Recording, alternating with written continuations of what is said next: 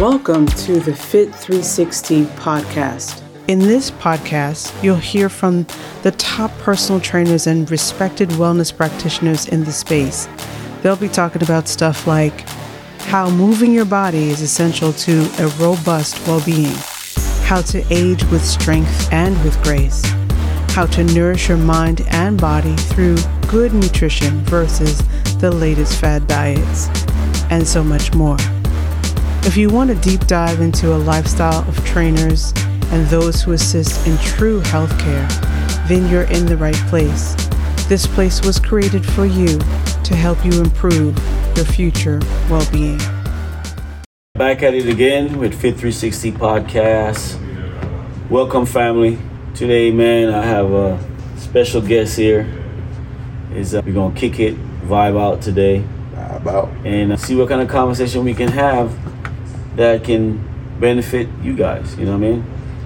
I want to welcome you guys to this amazing conversation between me, Fitz, and Tori. So Tori, man, tell the people a little bit about yourself. A little bit about me. Well, I'm one of the fitness trainers here out of Fit 360.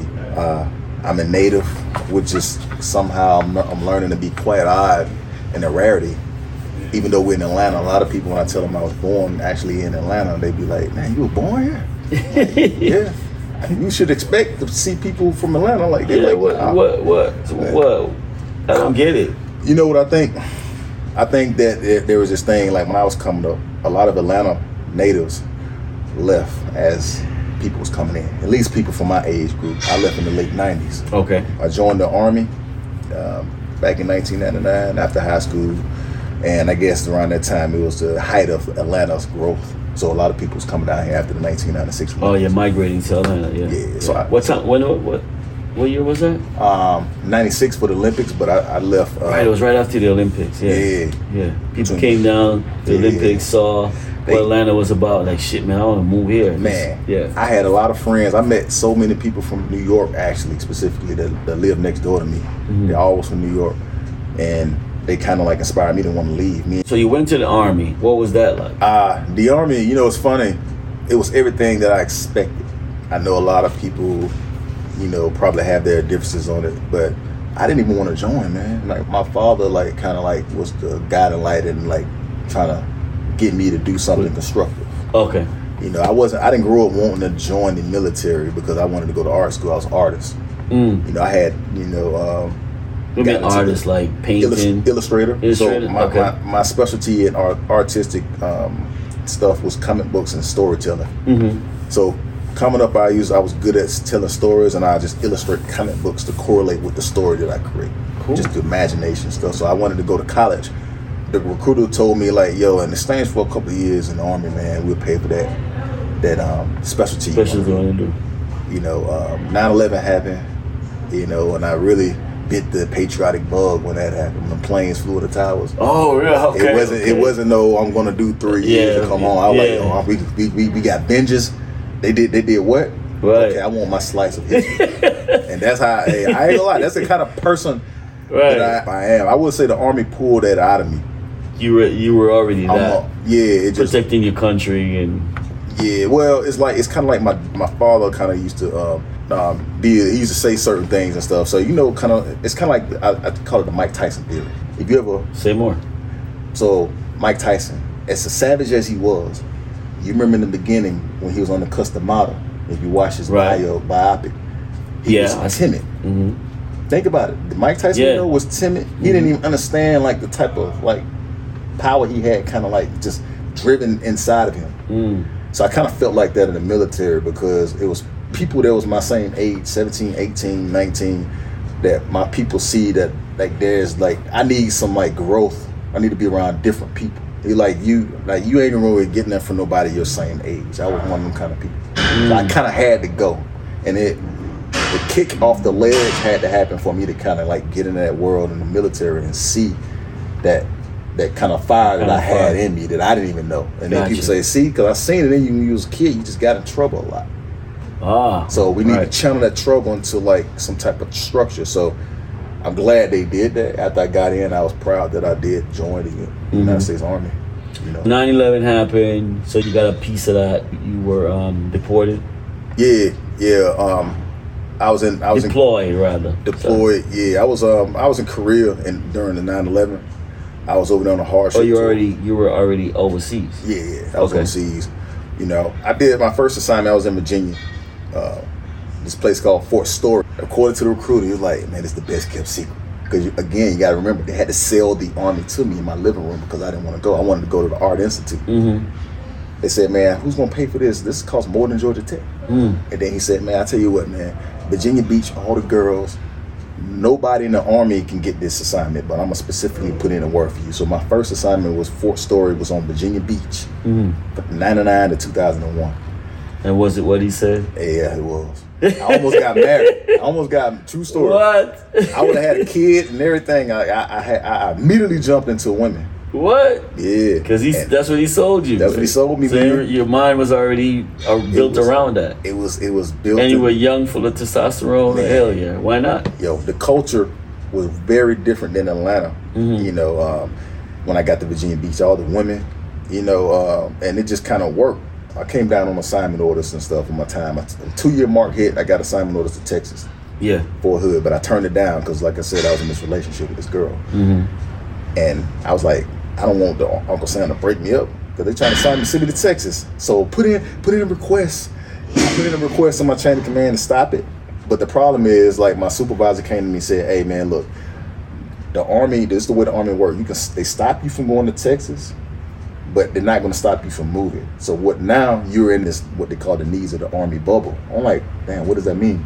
That means you should have went to Texas, because now I think the Army has said, well, okay, since he don't want to go to Texas, he's going to go somewhere. So we're going to send him to Korea because we need people to go to Korea. And everybody was telling me how Korea was nice. Worse. No, it's worse. It was worse? Yeah, so before 9/11, Korea was still considered like just under your time in combat. Before 9/11, Korea was, you had Germany as an overseas tour, you had Hawaii, and you have Korea. Korea was the closest one to like, it's gonna suck before 9/11.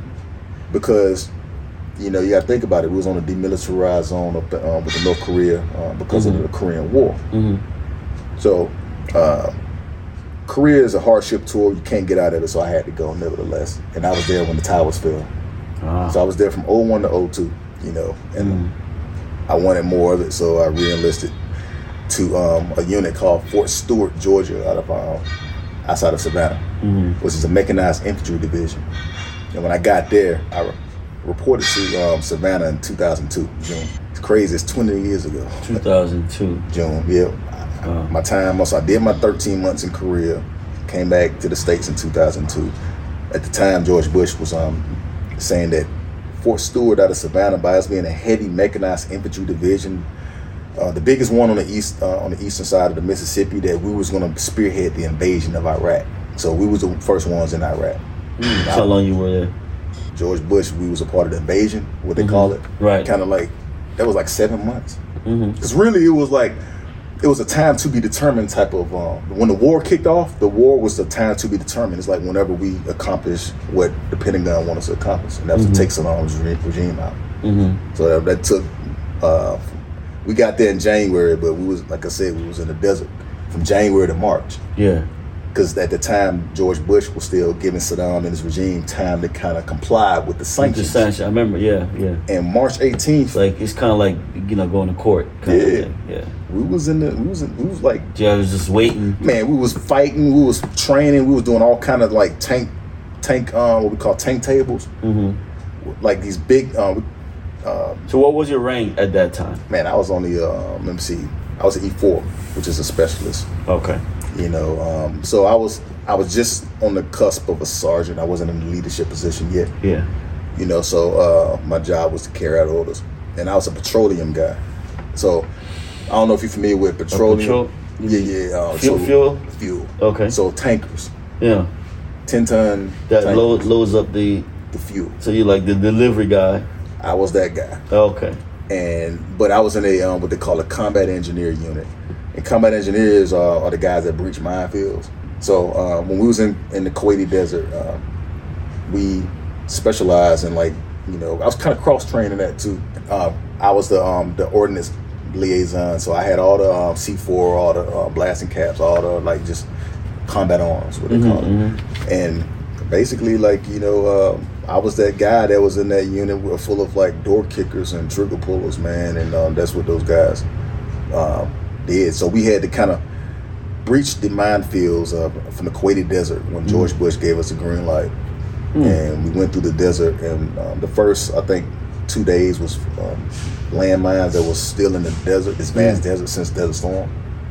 So Desert Storm was in 1991 when we went through so in you have to 03. use those things. And, mine probes. Yeah. And they got these things called MICLIC. So basically on the back of the tank, MICLIC is an acronym. Don't ask me what that, I forget what that means. I ain't asking you nothing, but sir. It's like this, it's this long snake that shoots out. We just call it snake because it has several bands of C4. Oh, it's and it shoots out like probably like, let's say 100 yards, and it lands and it detonates everything in its path. Oh shit! And so then, it's like a trigger, man. It's a trigger thing. That's what it does, and it creates a path, and then we breach the desert, and then we were just taking out like Saddam, man, guys throughout the desert, and up until we got up into the inner city of Baghdad. So, all right. Wow. So yeah, that was fun, man. Yeah, I mean, hey, you know, I never wanted to go to the army. I never had no desire. I hate guns. I don't want to kill nobody. You know, I want to breathe life into people.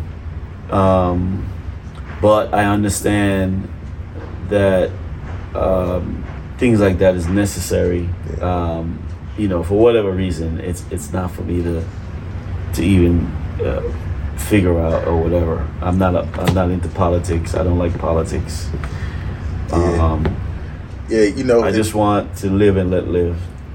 Yeah. And I understand that there are people out there who don't want to kill us, and so I'm glad that you guys are there to, you know, to make sure to keep us safe.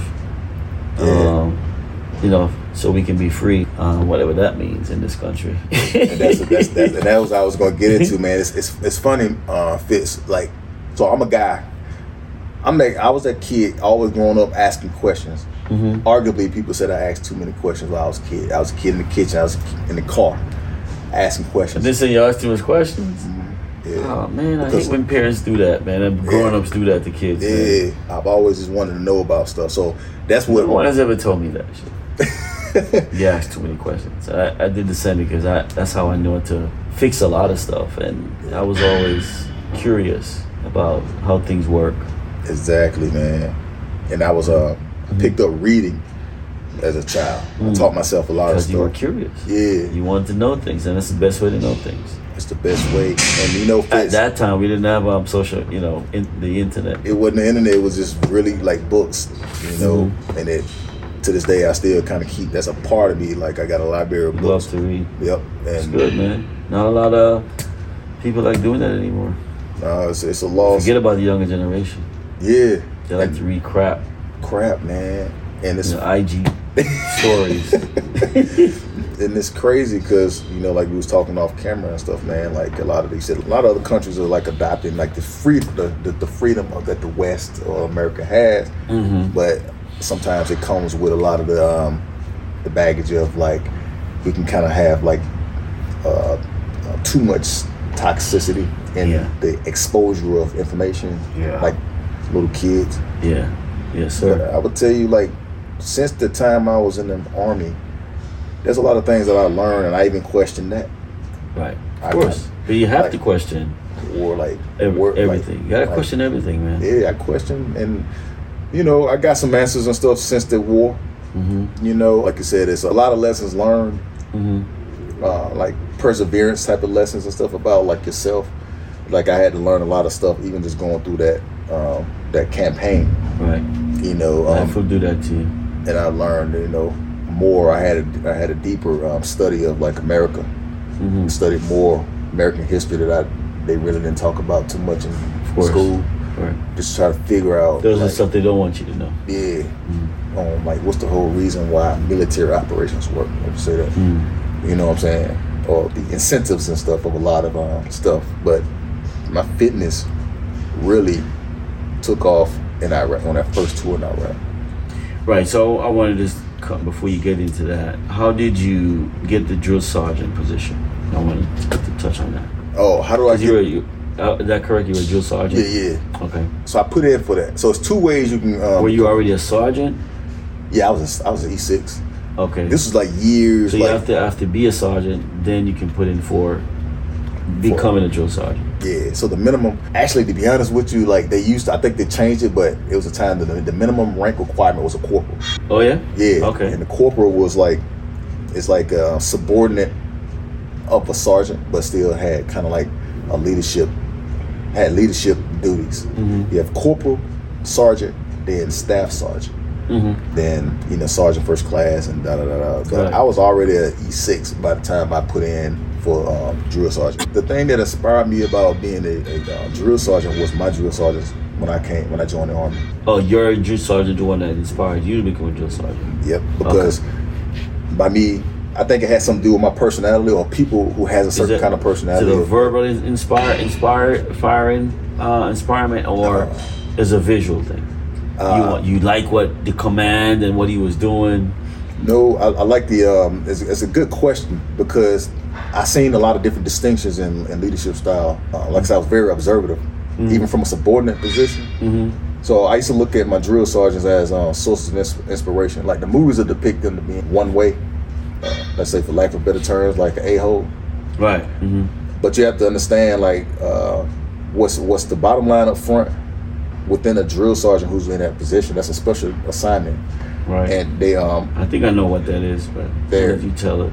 There's a certain characteristic of leadership traits and stuff that they had. I had 3 drill sergeants. Drill sergeant, and I was thinking about this on the way over here. Drill sergeant Fitz, drill sergeant Dawkins, and drill sergeant Patera. Drill sergeant Patera was the senior. Wasn't me. Yeah. Hey. And he was a quiet professional. He was a Green Beret, Special Forces guy. So I learned that the senior drill sergeant that was under the hat, he didn't do a lot of yelling like how they did on Full Metal Jackets and stuff. He was a quiet professional. Mm. His presence, creased uniform, spit shine boots. Like I came up under that doctrine. So, like I said, I'm very observant. Yeah, I'm very big on presentation. Yeah, so you feel like you're the man to watch out for. So it's like, okay, you don't say much, but watch out for that one right there. Watch out for him because, by him being what they call the long tab, as Special Forces tab, just that within itself is a credential that is inspiring. Yeah, he's like, he's like authority figure. Yeah, and we used to get motivational speakings from Drill Sergeant Fitch and Drill Sergeant Dawkins specifically when we went out on. They used to take us out. Like this boot camp phase is a 10-week phase, broken down in red phase, white phase, blue phase. Mm-hmm. Each phase is 3 weeks. Mm-hmm. You got to graduate red phase in order to have a rite of passage to go into white phase. Okay. And then there's another 3 weeks. It's like it's a series of culminating events.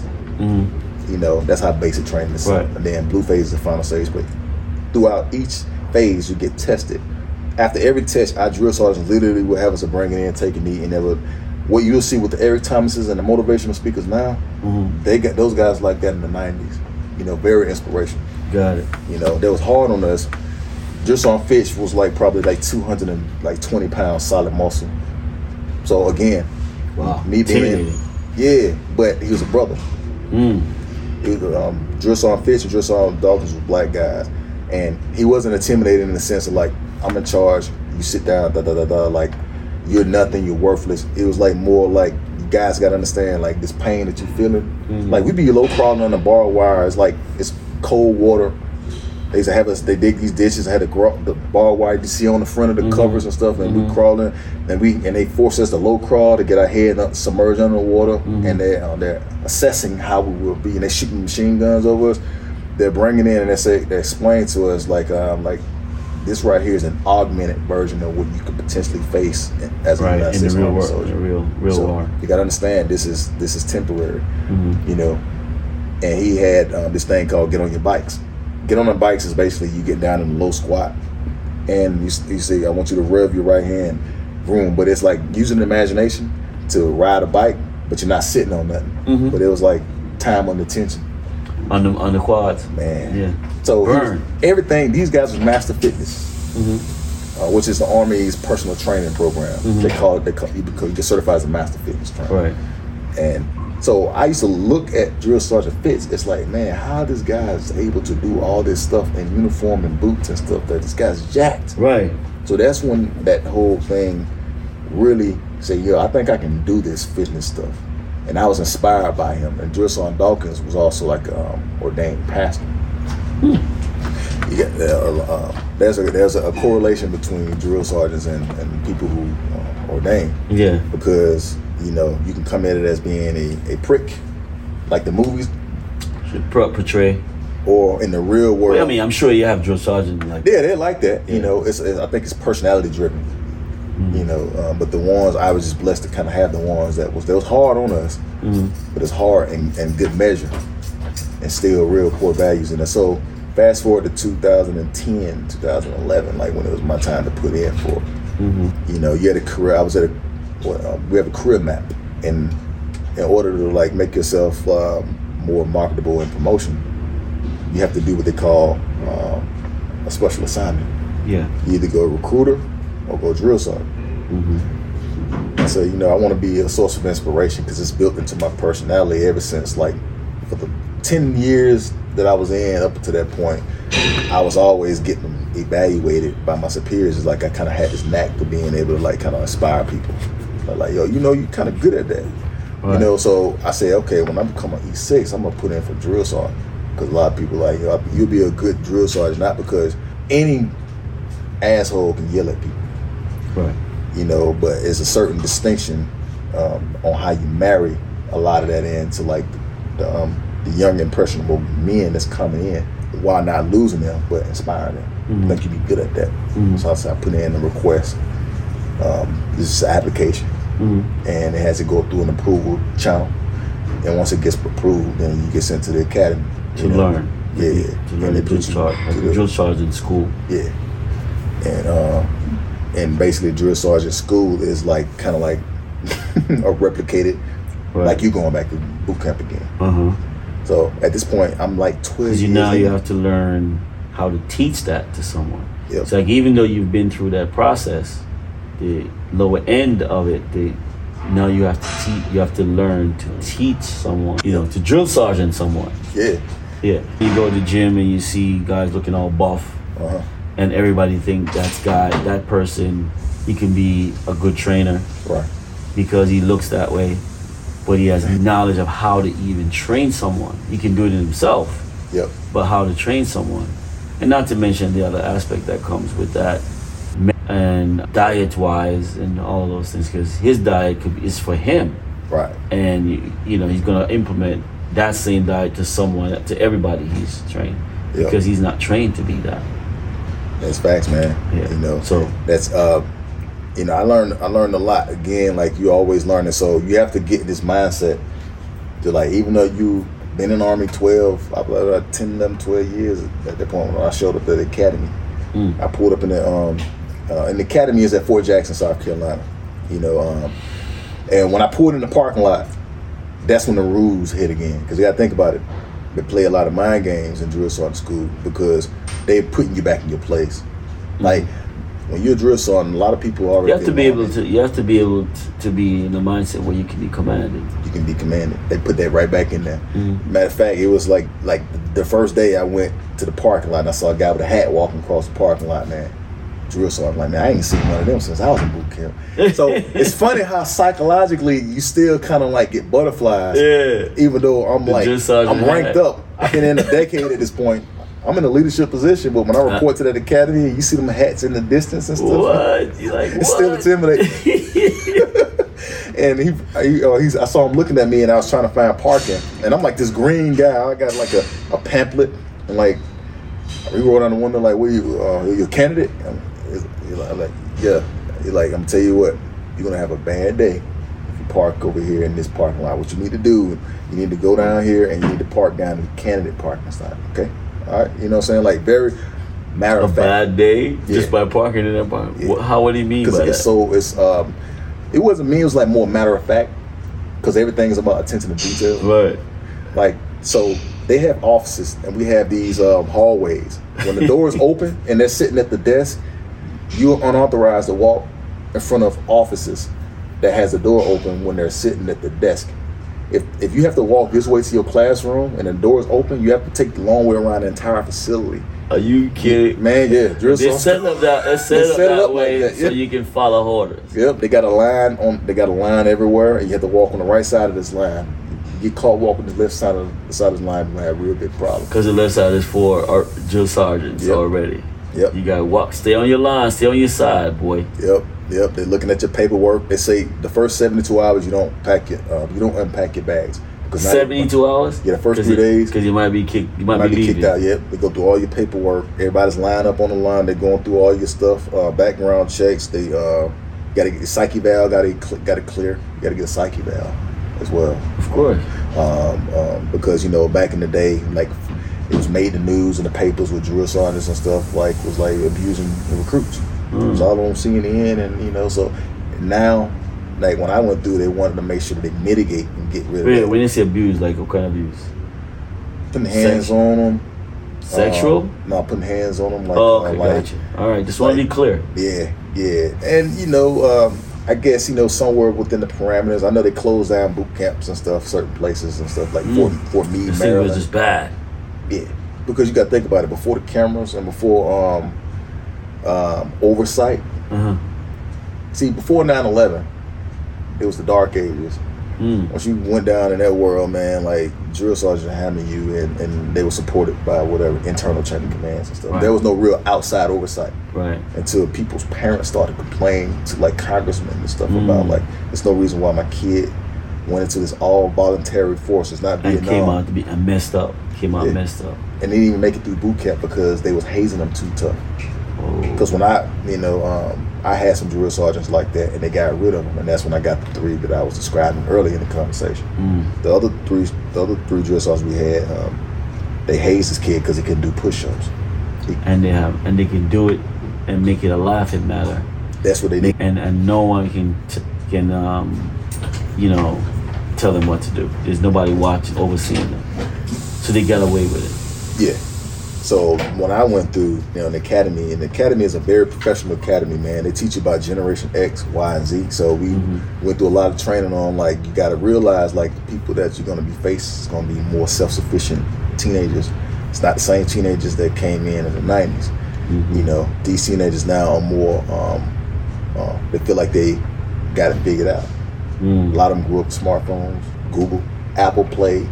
Yeah. So they join the military. This culture, this system is still kind of relocated on the principles of being old school boot camp style in a ever so modern world. Whereas in the 90s, it was modern from a way that it was hip hop, Source magazines and stuff like that. But we still kind of like we didn't have that much leverage on just being able to just Google something and challenge authority the way this generation is. So we learned distinctions between like. The younger generation now is a drill sergeant before we graduated the academy and stuff, man. But a lot of it is on leadership. Yeah. Leadership is a very. It is necessary. It's necessary. I mean, you're taking charge of someone, trying to mold them to bring them to a certain point, and leadership has to be strong. It has to be important because you can't be a leader and then allow the people you're supposed to be leading to run your shit. You have to take full control. They had studies. The study was like they did. We have a course management team, and then we also have a Centers of Lessons Learned. They call it CALL. They have a whole different department on. They take every cycle. They take lessons learned, and the study was the more structured and strict that you are as a drill sergeant, the higher motivation and morale that your platoon is going to have. The moment you start, like, think about it. It's like when you got a child. Hey, you get home, you're going to go to your room, you're going to be home, and you don't stand by that. As the day creeps on, you just kind of like let them really watch TV. Yeah, there's something psychologically they're not going to respect. Right. So the morale is going to be low because they feel like there's no structure and they feel like they can kind of like cut corners. So it's all about teaching us reestablishing us to not allow people who we got an obligation from day 0 to the week 10 to march them across in their uniform so the parents can see that you've molded them. So the cutting corner piece and stuff, you have to like use your discretion, but at the same time you have to like really have sound judgment, sound leadership to be able to display that you are in charge as a drill sergeant, and we have a duty and an obligation, and you also have a duty and obligation as a recruit to meet us in the middle. You know, I can't be a man for you, man. Right. You know, like I could do everything except be a man for you. Wow. You know, so it was a very eye opener. You know, going through that school. You know, I learned a lot. You know, about people. There was human dynamics training and stuff too. You got people, you know, you have a guy from like, let's say, the Bronx. Then you have a cat from like Alabama. You know, you have a cat from East St. Louis, and has some people from like Kentucky, the West Coast, Detroit. You know, so I know it's like a lot of people who's from the inner cities and Chicago's and stuff like that they responded a little bit more with presence. You know, they didn't respond well with in your face kind of stuff. Got it. Because they're already from Chicago. Yeah. Like, I'm used to this, man.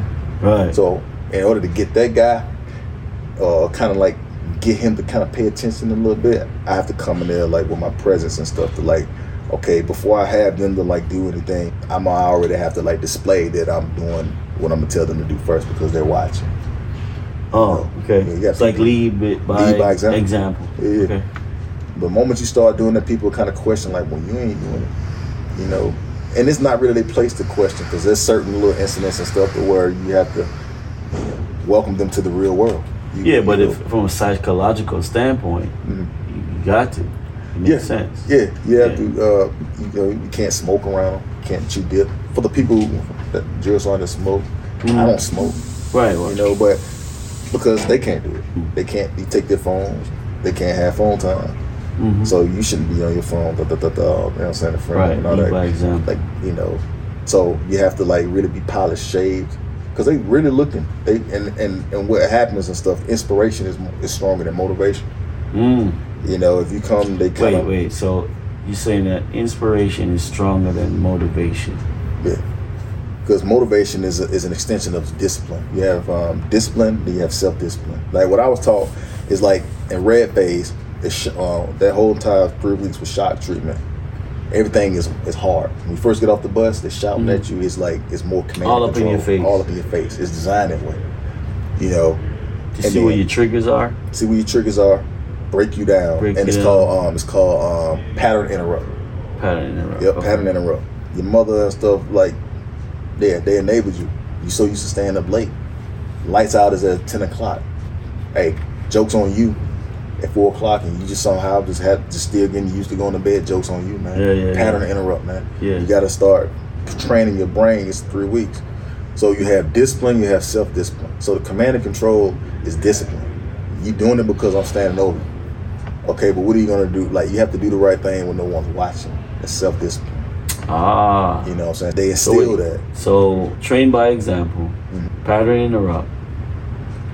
Because what that's doing is creating a whole new, break down the old way of doing things, create a new way of doing something, because now they have to be able to do the things that they're supposed to do even when no one is there to watching it. Yes. Another big thing is patience as a drill sergeant. You have to have patience. You'd be surprised how many people who didn't have an older brother, father, uncle, nobody like what we may think is like simple. Like, what do you mean you can't tie your shoe? What do you mean? I just had that conversation in one of my last podcasts about patience.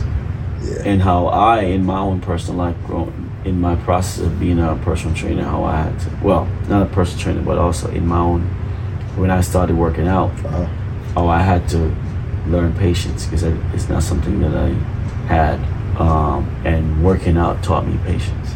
Yeah, so I'm glad you just come back to that. Makes it kinda more like, real. Yeah, you gotta have patience, man, and you perform everything.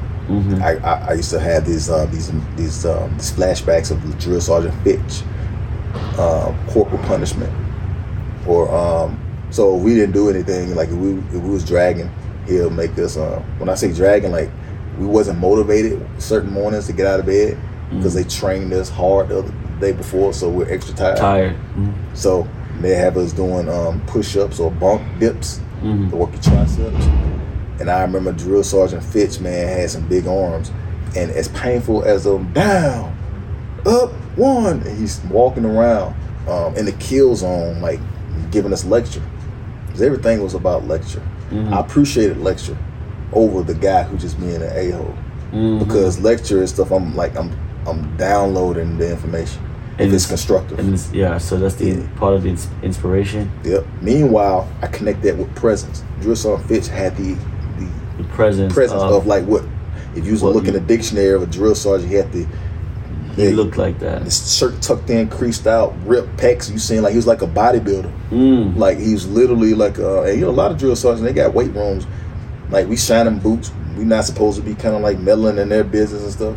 They be in there bantering, you hear them bantering, they clang clang, sweating in your full uniform. They working out in between while they got us cleaning weapons, got us preoccupied. We got to be studying. And back when I joined, we had to carry what they call Smart Book. Smart Books, what's that? Smart Book is a book that they give you. It's a manual that they give you when you join. That manual has everything that you need to know, the basic stuff to be a soldier.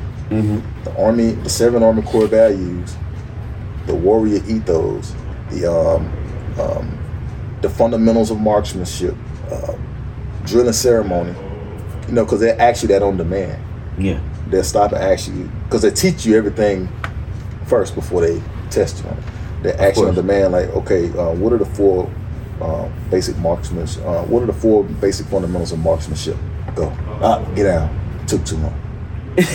Where's your Smart Book? What do you mean it's in your locker? You know what? They get everybody up. Everybody up. Everybody get on the line.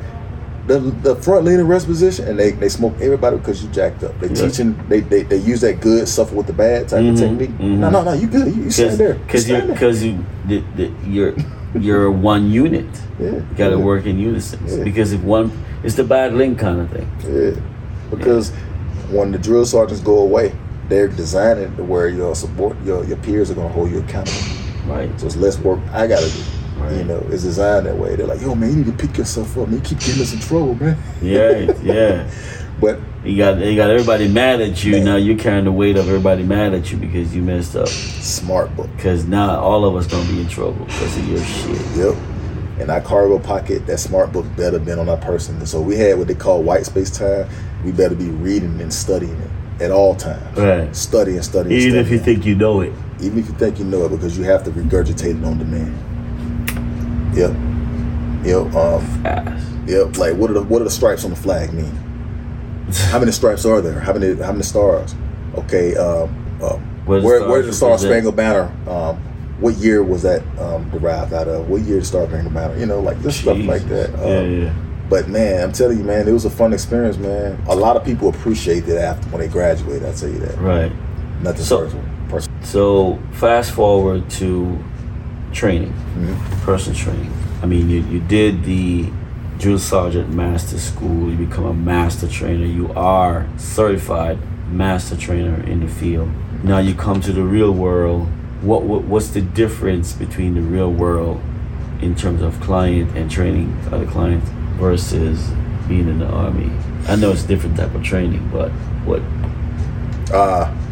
Well, the people, because like contrary to popular belief, there's a lot of soldiers that complain and gripe too in the uniform. Okay. Oh man, like look, not everybody is bought into fitness, man. Even in the Army, some people is just signed up for college. Do it because they have to. They got to do it. It goes back to that. Is that why when they come out of the Army, they get big and fat, gain weight? They're like, fuck this discipline shit. There was a study I seen, like I think in 2016, that said like I think it was like 70% of soldiers who discharged out of the Army. You know why? Was it because repeated tours to Afghanistan? No. Taken away from their family, long work nights. No, it's like it's because of PT. Most people really get tired of that. Got to be up 5-6 o'clock in the morning to go out in the grass and do PT. I'm like, really? So majority of people like, hey, when my time's up, I'm not signing up, and it'd be over PT. You'd be surprised how many soldiers Because you know what I don't see? Now that you said that, I don't see a high percentage of ex-military guys in the gym. Yeah. It's like it's rare. It's rare. It's very rare that they continue that discipline of working out. Yep. And you know, a lot of, unless it's like maybe a guy who's probably spent like only 4 years in the army. Yeah, he's still kind of young. Still like young. He didn't go through it. Yeah, he'll come and then he'll join the gym to keep. Yeah, but yeah, I did have a few clients who were into working out before they went to the army. Oh yeah. But as I'm thinking about it now, I think they were working out because they wanted to pass boot camp. They wanted to be in good condition. It wasn't because they wanted to work out. It was a part of their life. It wasn't a lifestyle for them. One of them actually got out of the army, he was in Marines, and he's gained all the weight in the world. Whoa. It didn't work out. He started with me, lose the weight, got in, do the boot camp, lost a lot of weight in boot camp, looked really good. Left, fat dude, gaining all the weight. Wow, man. Yeah. It's amazing how they just go from they think that is so difficult for them that they don't want to ever do that shit again, even if they know it's good for them. That's true. Health-wise. And I would say that was the Army's biggest problem. They're pushing too hard. Yeah, because you got to think about it.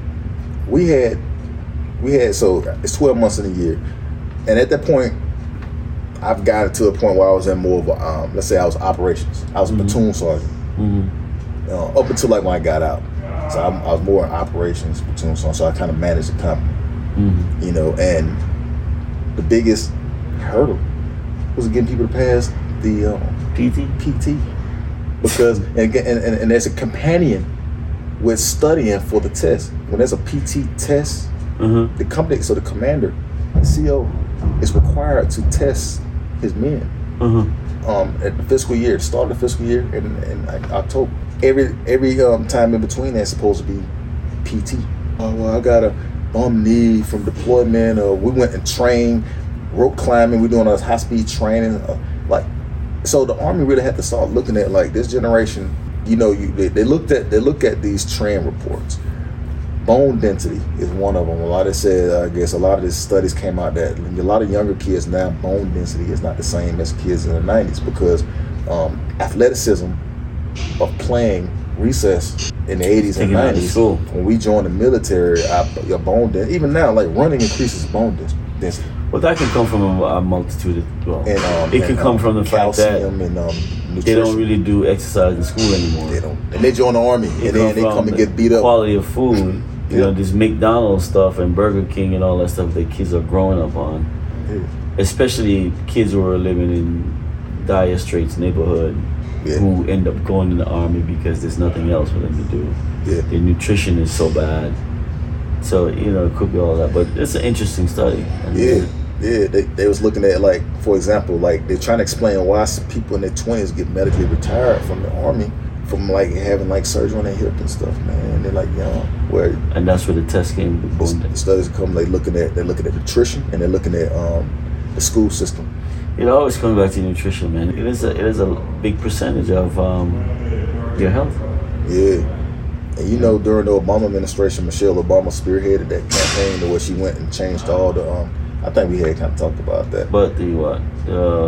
Because like during the surge, when we was fighting. So that's when she had the kids planting vegetables and all that stuff. So what did she do with that in the Army though? She had purview over, she spearheaded the systems of food being regulated for more of a nutritional standpoint in middle schools, high schools. How bad was the Army food before that? Army schools sucked before that, man. Nothing against it's like prison food. It's a step above prison food. It was good, but it wasn't. It wasn't nutrition. Let's just say that. So, but that is like, I feel like that's an oxymoron, right? So you want guys to be healthy, and you're doing all this training. Don't you think that part of that is the food? I guess they're trying to train them like okay, if you end up in war, you're not gonna have healthy food, but wait till that happens. I think. Now let me get because this. if you're healthy to begin with, and you go into war and you're in a unhealthy environment, at least you have a healthy body to begin with to sustain. Yeah. Let me. It's the preparation. Let me provide context. Since the global war on terror, the food has gotten better. Okay. But the 9/11 era had to happen because I joined before 9/11. When I joined, it was still flipping hamburgers and corn dogs and stuff. So we had a main line. Corn dogs. Yep, we had a main line. Get over corn dogs. And a short line. True story. Like main line, you get like, let's say they have like on the menu today we have baked fish. Now don't get me wrong, they was always big on macronutrients. You get starches, carbohydrates, and a protein. But starch and carbohydrates is the same thing. Well, it's starch and carb, but you get a quote unquote good version, and then you get a quote unquote. If you go to the short line, you get this onion rings. There's so the bad version tastes better. That's what it is. The good version doesn't taste as good, but that's the quality one. Yeah, but the Army doesn't have that problem now because that was like over 23 years ago. Right, because Michelle changed that. She changed it. So good for her, and the soldiers were. Yeah, because they kept seeing Afghanistan and Iraq. You got to think about we did the surge. We were just sending soldiers, so we needed more. The recruiting campaign was struggling because America recruiters was out here in these inner cities. They like, yo, we can't even get half these kids that's in high school to really pass just like the basic stuff. So we can't recruit to fight the wars because they're not fightable men. Yeah, because it's like they're obese already. Yeah. So and large hearts. It's like they're obese already. Yeah. The Army really, and not only from a stored fat standpoint, but the quality of the bones and muscles and all that stuff. A lot of inactive. They're not fightable men. No. Interesting. So when they come to a guy like me, because like I said, I was cut from that cloth. Yeah. So they come to me. I was hard, but they shook my hand and thanked me. As I had to be groomed and polished through my years of a leader by my superiors. Because when I first put the rank of sergeant on, I was a bulldog. You were a bulldog. I was a bull. I ain't gonna lie. I was a bulldog. I have a meeting with my supervisor. He like, so Son Walton, like, and I remember one time I said, well, I asked him to clean up. He cut me off mid-sentence. He did what? You asked him? Like, you know what? You're a sergeant. You don't ask him to do nothing. You tell them to do this. Like, almost got in trouble. I got punished. What? Yeah, as a sergeant. Like, the way it was strict. I worked for a guy that he joined in the early 80s, man. So my boss was old school. So as a sergeant, I would still get reprimanded. As a sergeant, by my boss. What the fuck? He was grooming me. I was a bulldog. Hey, but you have to learn the right way. He's right though. Yeah, his cloth was from 82, 83, 84, like when he joined. By this point, it was 2005 when I was a sergeant, when I first made my stripes. By that point, he was like, look, I come from an era, man, like the sergeant, when a sergeant came on the scene and said something, nobody questioned it. These young guys right here, what do you mean they questioning you? He used to get mad at me for, I'm telling you, like, what do you mean they telling you a sergeant? Yeah, you're not getting at the guy who you come in and complain about. Yeah, he old like, mad at you, like, what? Yep. Yeah. So it's like I come up under that doctrine. Yeah. Guys so I appreciated them guys that was the late 70s and early 80s. When I came in the Army, these guys like, you 18? So you got a good start in the Army. You got some discipline going on. That's working for you. Now you come out of the Army. You transition into civilian lifestyle as a personal trainer. Right. Do you train your clients that way, or what are the bits and pieces you use and let go of? So the bits and pieces that I had to like really look at when I sat down and kind of like looked at my like fitness training program on the commercial side is I had to understand that these people haven't been through a breakdown and rebuilding process. So I can't expect them to just immediately already kind of like start. But they do have to go through a little bit of that. They have to go through a little bit of it. Yeah. So I have to, and that's what the leadership and discretion, just years of experience. I tap into like just that I'm using a certain type of discretion. Maybe I got a woman who's been sedentary for a while, so I already know to start her at a 4-week conditioning program. Mm-hmm. Like 4-week conditioning where we're just doing low density, low impact workout. Mm-hmm. Whereas I get someone who's already kind of fit, they're more in the intermediate, but they're trying to take to the next level. Then I already know, okay, I can kind of skip the 4-week conditioning. We can kind of start, we can compress that conditioning down and stuff and get some dynamic warm-ups in, and we can kind of get you looking for me to push you to the next level because of my military background. Of course. So I had to really do away with the hardcore stuff when I got out and started doing personal training. Mm-hmm. But the thing that stayed the same that I mirrored and just took it and brought it over to the commercials is like the inspirational stuff. The same lectures that I used to have to sit there and talk to like my platoon to get them to kind of understand that they do have what it takes is the exact same energy that I have to do on the commercial side. Yeah. Because people are people. I tap into that muscle majority of the time, just like I did when I was in the Army. The fitness stuff is like probably 35% of it, and then the other 65% is like the pouring into, because I care just so much about like the betterment of people. Well, like you said earlier, between inspiration and motivation. So in your case, is it more inspiring people or motivating people? On the commercial side, it's more inspirational. So what I started doing is both? Is it both? I can motivate them, but I'm not always around them like I was in the Army. Okay. In the Army, I got more time with people than in the commercial. Right. Commercial side, we meet, let's say, three. In other words, they don't really go home in terms of that, because in commercial, you're with that person for 30 minutes or 60 minutes. They have the rest of their life that they're going about their business. Got nothing to do with you. Yeah. So the inspiration has to be stronger, because the motivation is more in the interim. It's in the present. In the present, and inspiration is even after you're not with them. Right. Interesting. So good. In the military, man, like, whether they like it or not, man, they had to form up and stand in front of a guy like me. Mm-hmm. Mm-hmm. And I used to always tell them, like, I've been in your shoes before. I used to stand there, glossy eyes coming from the club, still smelling like vodka. Yeah, and, right. Because I want to get in there and chase the girls, but I know we got a 5 a.m. 6-mile run. Mm-hmm, mm-hmm. Hey, I've been in your shoes, but but at the same time we have obligation, and right now you are in class and learning discipline, and I can't be a man for you. And not only within that discipline, you're learning choices. Did you ever do any kind of motivational speaking or thought about it, or? So I went through. So the Army had started addressing these. I had to start looking into suicides because of the depression and PTSD. So I never thought I'd be doing it, but they had created this program called the Master Resiliency Trainer, MRT. So they called me in the office and said, "Yo, we got this program from the University of Pennsylvania.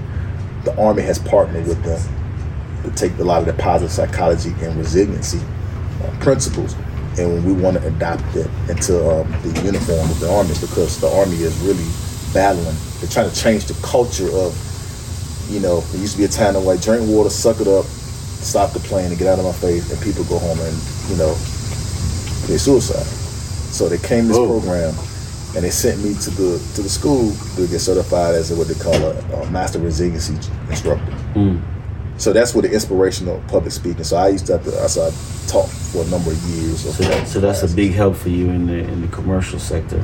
Yeah. So it's great when you can inspire people to do things that they haven't thought about doing or even wanted to do in one.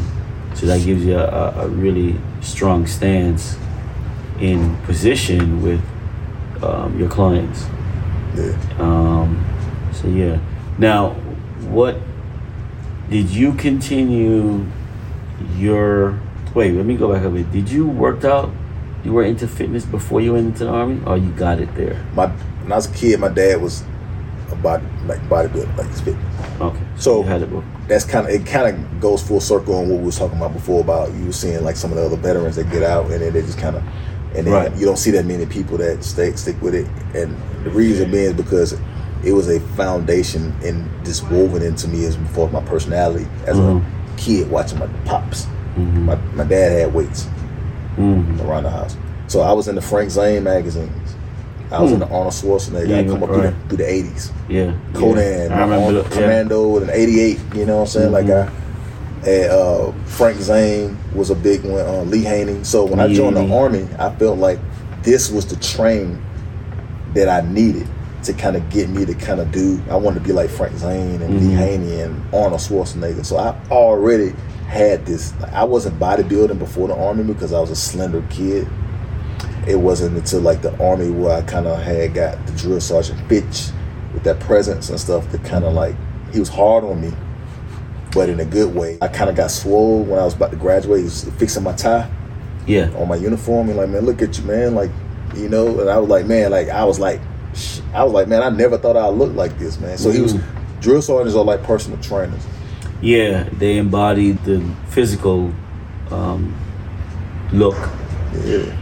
They definitely have the discipline, because it does take discipline to keep doing this day in, day out, creating new ways to do it.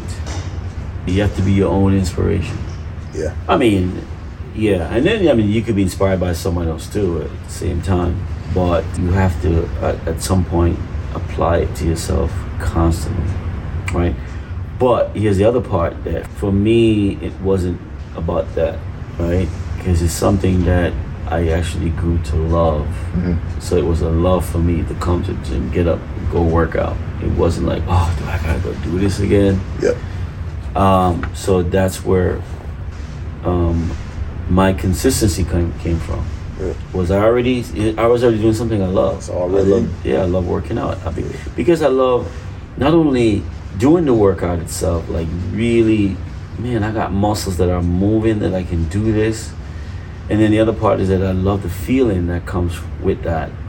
The little aches and pains that most people are afraid of. I want to feel the soreness. And when the soreness doesn't happen, like, I'm like, damn, I didn't work out hard enough. Yep. You know what I mean? So yeah, it's kind of sadistic, right?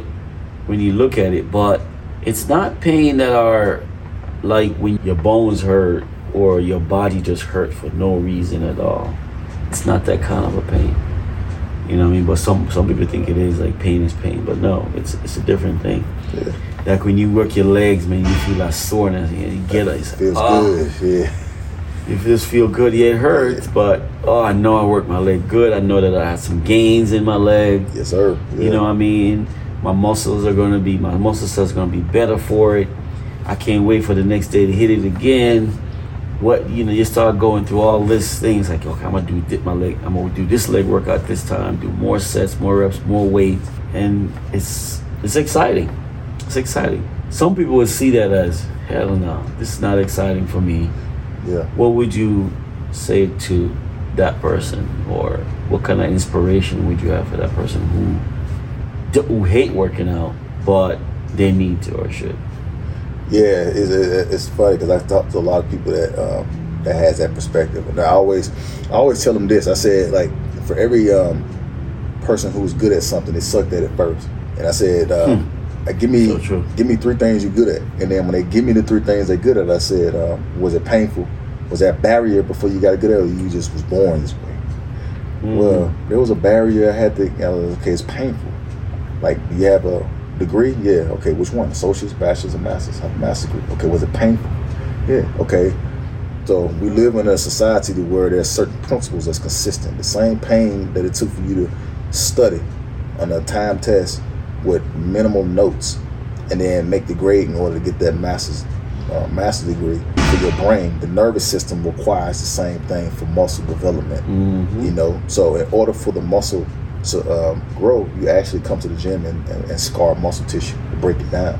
The soreness is only the survival element that's kicking in. As humans, we're designed to become we're designed to get better after we face adversity.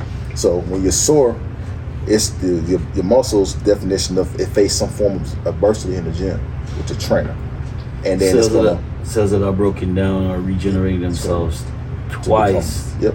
Now I only have one cell. The one cell that broke down and regenerated into two. Yeah. Yeah. That's to be ready for something like that again. You have to have some form of pain. And I would say, like, you know, even in the midst of like working out in the session, like, and they kind of I'm like, are you injured or are you in pain? If you're in pain but not injured, okay, then welcome. You know, welcome to class, because this is the experience, this is the exposure that you didn't get on your own, or therefore I wouldn't, as an accountability coach, be here. Right. My job is to present you this feeling that you did feeling yourself, because most people want to be comfortable. They go to the gym with no trainer, and they stay just under the cusp of where it started to get uncomfortable. Then they give up and go home. Yeah. And now it's not working. It's like, yes, they said it's not working. It didn't work for them. Yeah. It's like, I like something you said earlier when you said the example you used, like when you in school and working for that degree, the pain that potentially comes with that because you want that so badly. Yeah. You end up doing it anyway because at the end result you want that degree so you continue. Some people give up though. Yeah, that's true. And I guess all of us are not going to achieve what we set out to do because some of us are not strong enough to continue and handle the pain. Those that do are the ones who make it. And I like that analogy that you use, like, yo, I hate school, but I went to school anyway. The difference is though, they go to school, get the degree, they suffer through it, and that's done. Yeah. With exercise, some people do the same thing. Yeah. They achieve a goal at exercise that they want from the exercise and they stop. And then they repeat that many times because now they want that something else that they have to use exercise to get there. Yeah. So it's like a stop, start, and it never clicked in their mind and said, shit, what if I just continue? I won't have to worry about the stop, start. Exactly. Yeah. I can just be there. Yeah. You know what I mean? And that so many people do that. Like, you know, people who work out because they want to be in shape to get a husband. Yeah. Or go on vacation to fitness or bathing, or some kind of occasion that they plan on going to, that, you know, school reunion, that they have to look a certain way to please the ego, and so they go through this thing that they hate to get to that. And the reason why you and I notice that they hate it is because it's the starting of the process that makes it painful. Because once you're in it, you're good. Yeah. But they give up on that just to start all over again. Yeah. And it's this term called autogenic conditioning. Learned from another military guy. You know, this guy was like in the Delta Force, man. Yeah. Autogenic. Well, I heard of that term, autogenic conditioning. The way he was describing it like training. Like shooting pistol. They were shooting it so much that it was like downloading to the nervous system. But he was kind of mentioning, like, okay, if you can't go and practice jump shots, shooting, or sit-ups, do me a favor, imagine it when you wake up tomorrow morning. Imagine it the whole entire day, and then the day after, go perform it and see how good you are. Autogenic conditioning is like, you got 5 senses, but there's a certain sense that it really can't tell that you didn't kind of go through the activity just by imagination. Because you imagine it so long for so much. You know, the way that I guess the mind don't understand. So I always tell people, man, just imagine yourself coming to the gym before you come to the gym. So that way, so the imagination can give you a good experience. Give you a good experience, and you go back to the master. Because you think of, okay, what's the best? Yeah. I'm not gonna come to the gym and work out and experience the things that I hate about working at the gym. You want to find a good thing. Interesting. You want to find something good out of it. So you have to look at it from a point of like something that you're expecting. Like in the Army, like for me, I was the guy that, like, I expected it to be.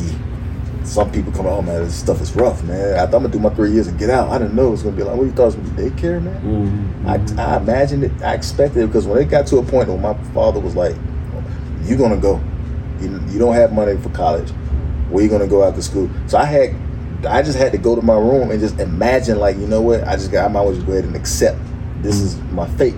So between the time that I signed the contract when I was a senior in high school up until when I graduated, and then they shipped me out, got me on the bus, I've already accepted it to the point where I imagined, because like I said, during that time there was no Google or YouTube. Right. I had to imagine how boot camp was. So when I got there, it wasn't that far off how I imagined it. Wow. So it didn't really shock me enough to where I hated it. Yeah, actually, I loved it because I was like looking in the mirror and started to see my arms. I started seeing a six-pack coming in. I often do that myself without knowing there's even a name for it. Like, I see my body the way I want to see it, and I see myself enjoying doing certain exercises and getting a certain feeling from it. Mm-hmm. I imagine myself doing a certain amount of reps. I imagine myself doing a certain amount of sets. I imagine myself doing a certain amount of weights. And just like when I built this gym, the imagination was already there, and it's exactly because as I'm putting things in place, it's from my imagination. Yeah. And the only difference is that now you can see the color of it. But yeah, I remember you were telling me that, sense. Man, like that. The imagination is it's a big thing. I think a lot of people forget. I do that with pretty much everything anyway. Yeah. Sorry. I do that with pretty much everything. I always imagine it first. I mean, yeah. Imagination is a beautiful thing, man. It's infinite how much stuff you can imagine. Yeah, the resilient part, it reestablishes a sense of mental toughness. Mm-hmm. Like I used to always say, like, even resilient people have non-resilient days. Teaching on problem solving, character strengths. I forget, it's a several program modules, what they call I used to have to teach, and there's a lot of examples and stuff on those classes. And like I said, these classes would be 3-4 hour. I was required to teach 3-4 hour lectures in class. Wait. 3-4 hours of lectures? Yes. Isn't that kind of long, man? The Army, man, and the curriculum. Yeah. The way the curriculum is set up, when you're teaching those resiliency models and stuff, there's a certain amount of classroom hours that has to be taught. So the commander can brief his boss, which is the colonel. Colonel can brief the full burger, and it goes up to the headquarters department of the Army that we're making a change in terms of mindset wise throughout the Army. It's like we've gotten good at training with tactics since 9/11. Right. But the Army still had that old school culture of like not being empathetic about how the brain works. So we have to have a certain amount of hours of mindset or resiliency training. So in Walton, like today, so I look at my curriculum and I'm like, okay, we're teaching character strengths. There's 25 different degrees of character. Mm-hmm. And there's a link. I used to email it out to the class like 48 hours prior. Like, you must do this because this is a part of the class. Mm-hmm. Everybody come into class and stuff, and we're going to discuss your results of your top 5 strengths of character. Everybody has strengths of character, like integrity, prudence, and a lot of people have low degrees of character. And it goes with self-esteem. The reason why that class is important because majority of workplace problems and relationship problems is like kind of what we was talking about, Cameron, like inferiority complexes and self-esteem. Yeah. You might work alongside a guy, you might work at a gym, or you might partner with someone, and somewhere along the way you start to see some type of differences and stuff of opinion, or you might see indicators that person may be jealous. Mm-hmm. That's a character issue. Yeah. So that class it exposes you what your strengths are and what your weaknesses are as a person. Because think about it, it's about cohesion. So we look at, like, in this team, in my company, in my platoon, everybody has different skill sets and talent. Mm-hmm. You may be good with running, you may be good at teaching classes, but you're not good at weapons. You're good at weapons, and what he's good at, you're not. So you guys need to work together. But in the real world, what happens, people kind of start having like ego clashes. Right. Character strengths and stuff, teach people to kind of be able to adjust that. Yeah. What are your weaknesses and what are your strengths, and how can you take that and coexist with society. Right. I'm not good at everything, but I don't let it bother me when I get around people who are superior to me because their character. Superior in terms of what they know. Yeah. Okay. That's where a lot of that's like the number one problem. Human dynamics, people's ability to get along with people. People can't even live together and roommates and stuff. Yeah. Because it's those are character problems. Yeah.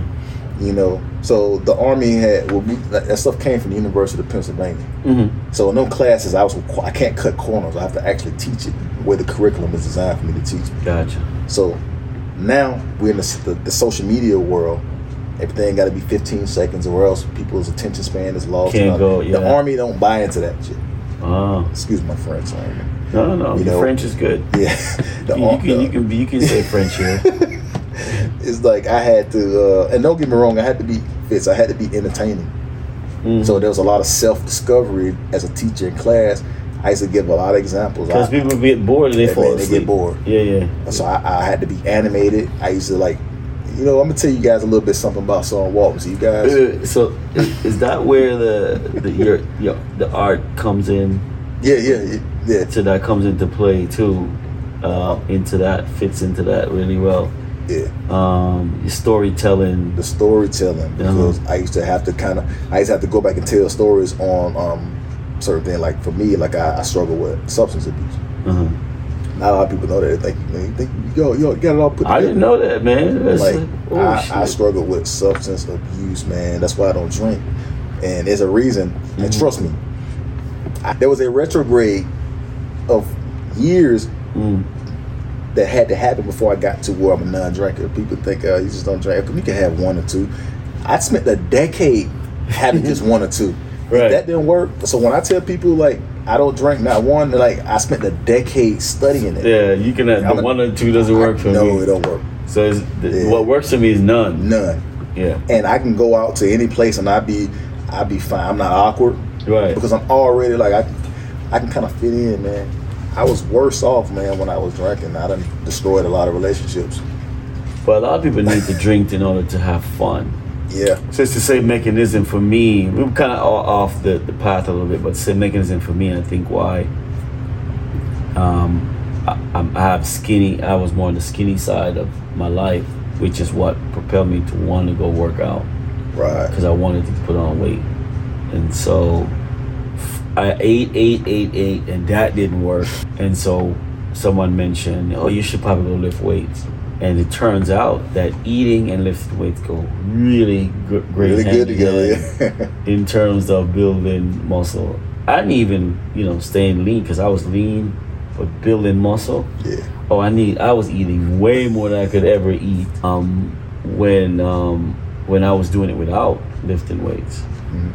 But yeah, it's so incredible to me how the little things that you do in your life, there are times where it comes back and play a pivotal role into something great. Yeah. Like going back to you just about your artistic skills played such a great part in the motivational speaking to prevent these guys from getting bored. So you have to entertain them. Yeah, I used to, being. So if you get into acting, you can fall right into that really easy. So a funny story, man. When I got out of the military, I got out April 30th, 2018. So about 4 years ago, and a good friend of mine was an actor here in Atlanta. Mm-hmm. Atlanta's this big hub for entertainment. Yep. And he was 350 pounds, and he said, "Yo, man, Atlanta's the new Hollywood, but the problem with acting, man, I don't care how good with your monologues and your script, it's all aesthetics, man. I don't look the part. Could you help me? I got you." We knew each other since 1988. He was an actor. Yeah, I'm coming from the Army. Yeah. So he's tapping into his buddy that is coming from the Army and yo, can you help me? What kind of boot camp stuff y'all used to do? I'm man, I got you. Say less, man. Mm-hmm. We knew each other since 87, 88. He went his way, I went to the military, and then now full circle. I got you. I got him from 350 to 195. Amazing. It took from 2018, 2019, but we didn't do a lot of running because he was too heavy. People thought he lost all that weight. You must have had him doing a lot. We didn't go to the track probably once or twice, and that was after he lost at least 65 pounds. Right when you start to get a little bit lighter, mm-hmm.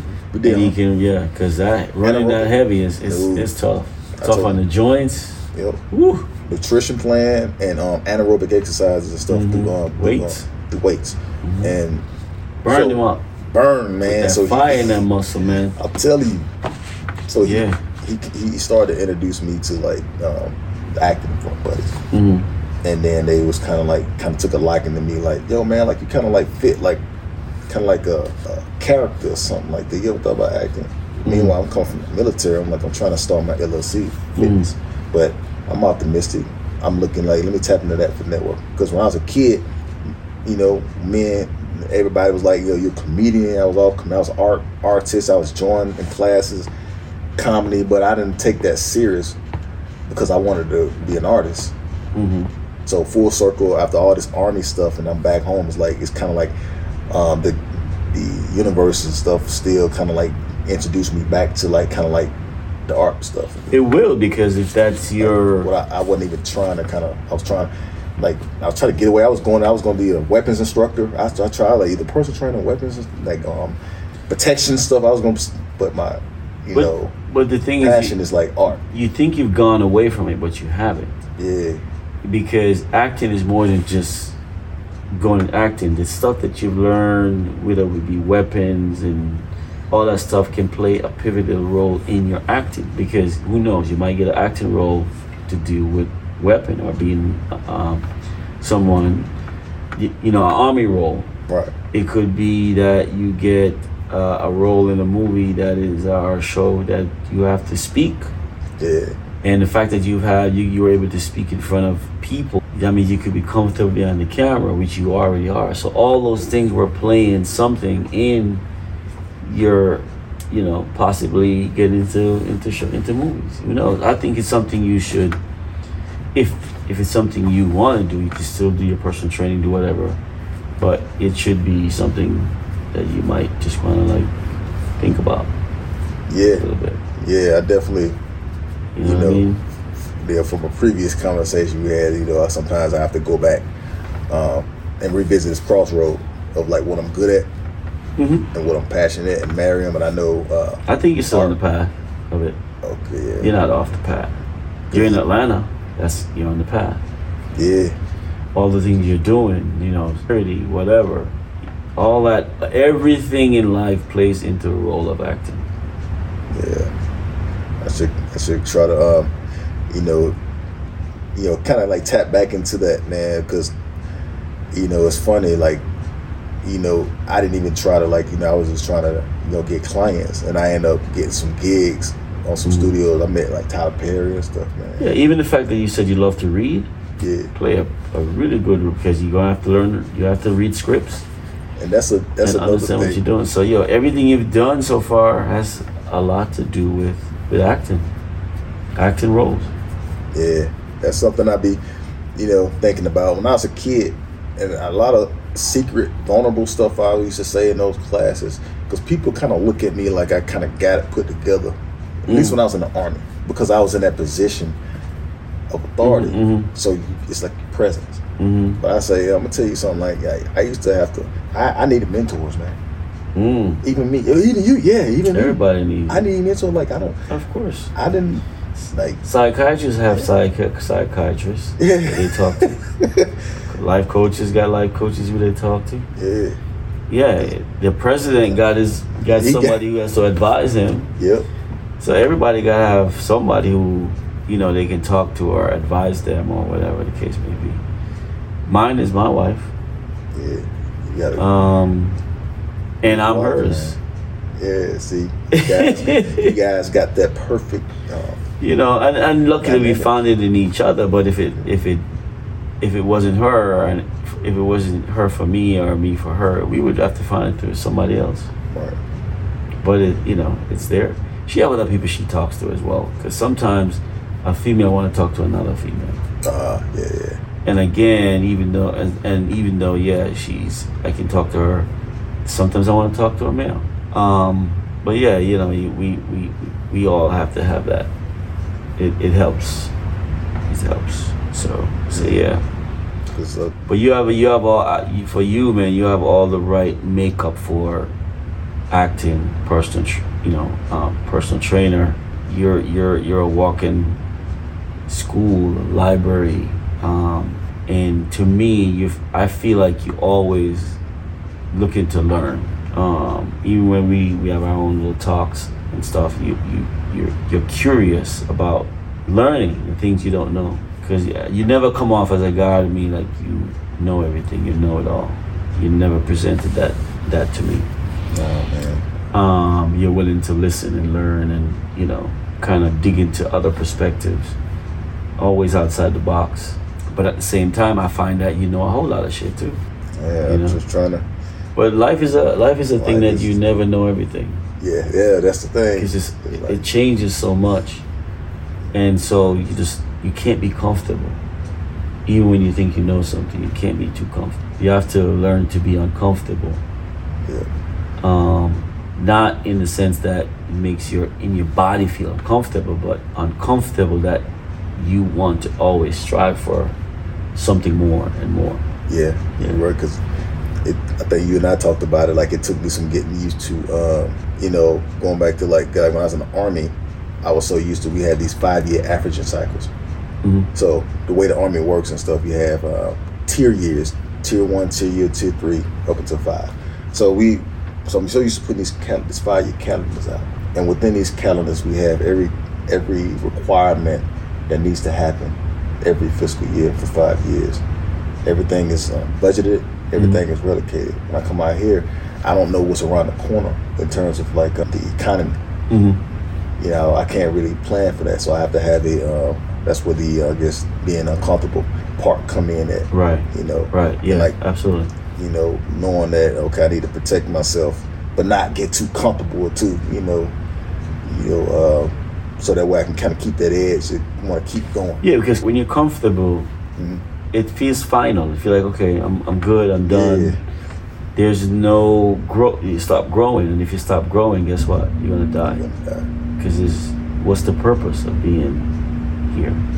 Yeah. You know what I mean? I was having a conversation yesterday with a nurse, and she talked about being around people who are in the dying stage, and when they decide to like, you know, all right, I'm gonna go now. How they just felt so at peace because.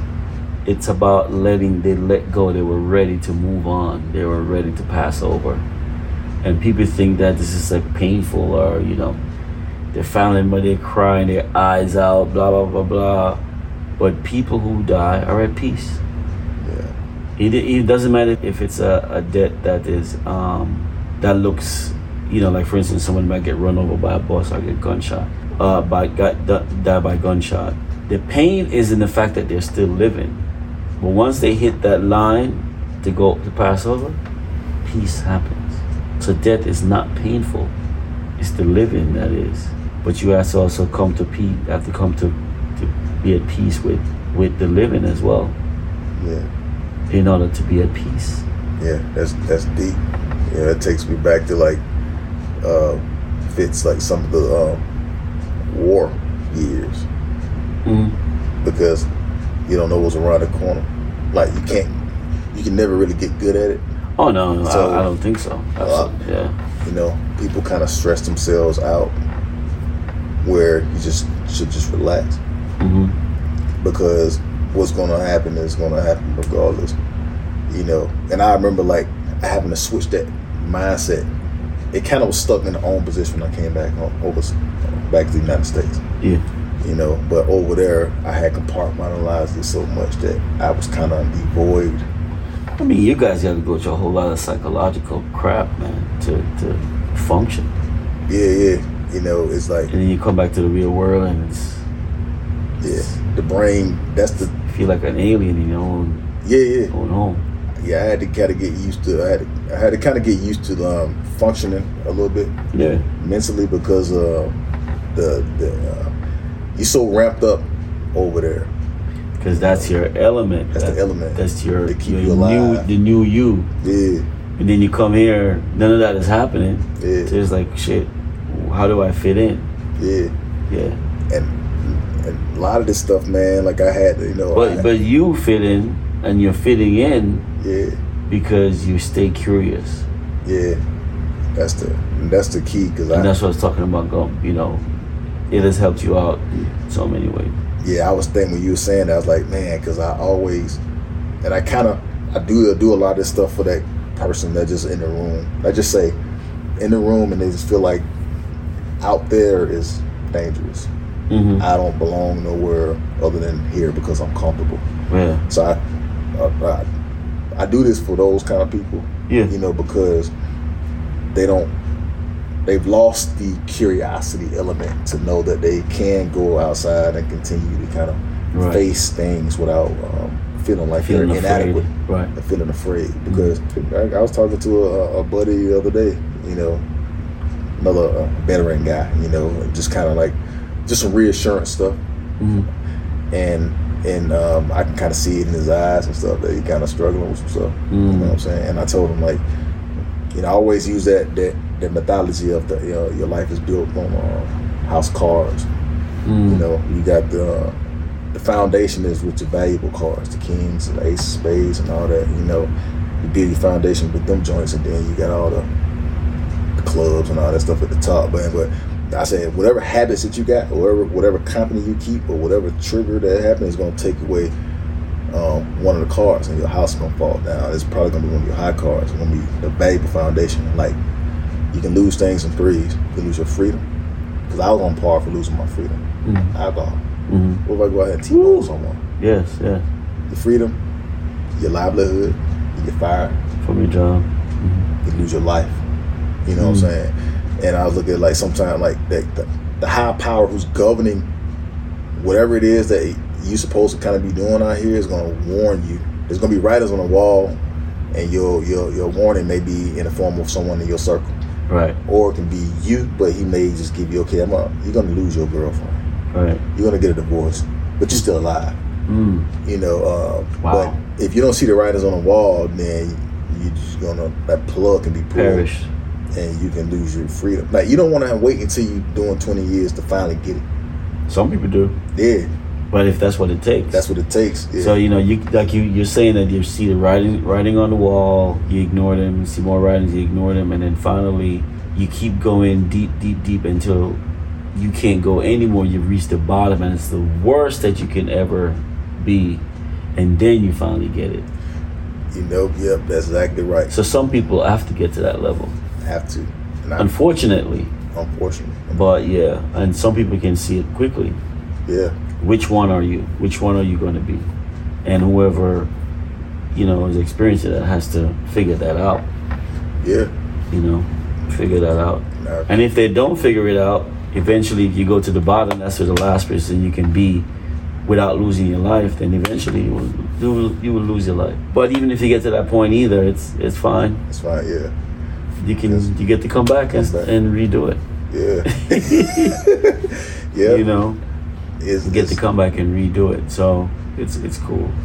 Yes, sir. I'm glad to have you on the show, and definitely, you know, as I tell all my guests, we definitely have to do this again. Yeah. I just thank you for being here, man, and sharing your stories, and I wish you the best of luck in your endeavors and being the best trainer possible and getting most amazing clients, and whatever other career path that you choose. Blessings, man. 100%. No doubt, man. You know what I'm saying? Yeah, just grab life by the balls, man, and just have fun. You gotta have fun in the process, like I told you before. Yeah. Do not give up joy just because you're trying to find your way. Hold on to joy, and the way will be presented to you. Will do, man. Trust. Is there anything you want to say to the people, my listeners? Just pretty much remember, it's all in your mindset. If you're trying to lose X amount of weight because you're trying to fit in that dress, if you're trying to get that master's degree, if you're trying to do whatever, just understand, like, everybody had to go through some form of adversity, and it's going to be dependent upon, like, your level of resiliency to be able to kind of traverse that wall that's going to be there, because it's always going to be there. And just always remember, like, man, you can do it. And fitness is one of the primitive and premier accountability models that I live by, that's consistent for everybody. It keeps you accountable because you have to always be driven to even put the first step into the gym, and the results are going to come the more consistent you are. You know, the facts are there. There's no hacks to it. You know, so no magic pill. No magic pill. You know, everybody's timeline is different. Enjoy the journey of it. Yep, enjoy the journey. And a part of that journey is going to be pain, the good pain. Yeah, you know, it's good pain, bad pain, and just enjoy life, man. I definitely appreciate the humble to even be here. Just had the opportunity to come here, especially the Fit 360. It's bigger than the gym, man. It's a movement. It's a movement, yeah, man. The guys literally the only people that feel like family, like mentors, man, and the whole nine. You know. And I've been to a couple other places and stuff before here, man. But this is the only place that has a well-rounded wealth of knowledge. Life continues here. Yes, sir. Bro. Hey. It's good to have you, man. Good Appreciate to be you here, for coming through, man. No doubt, man.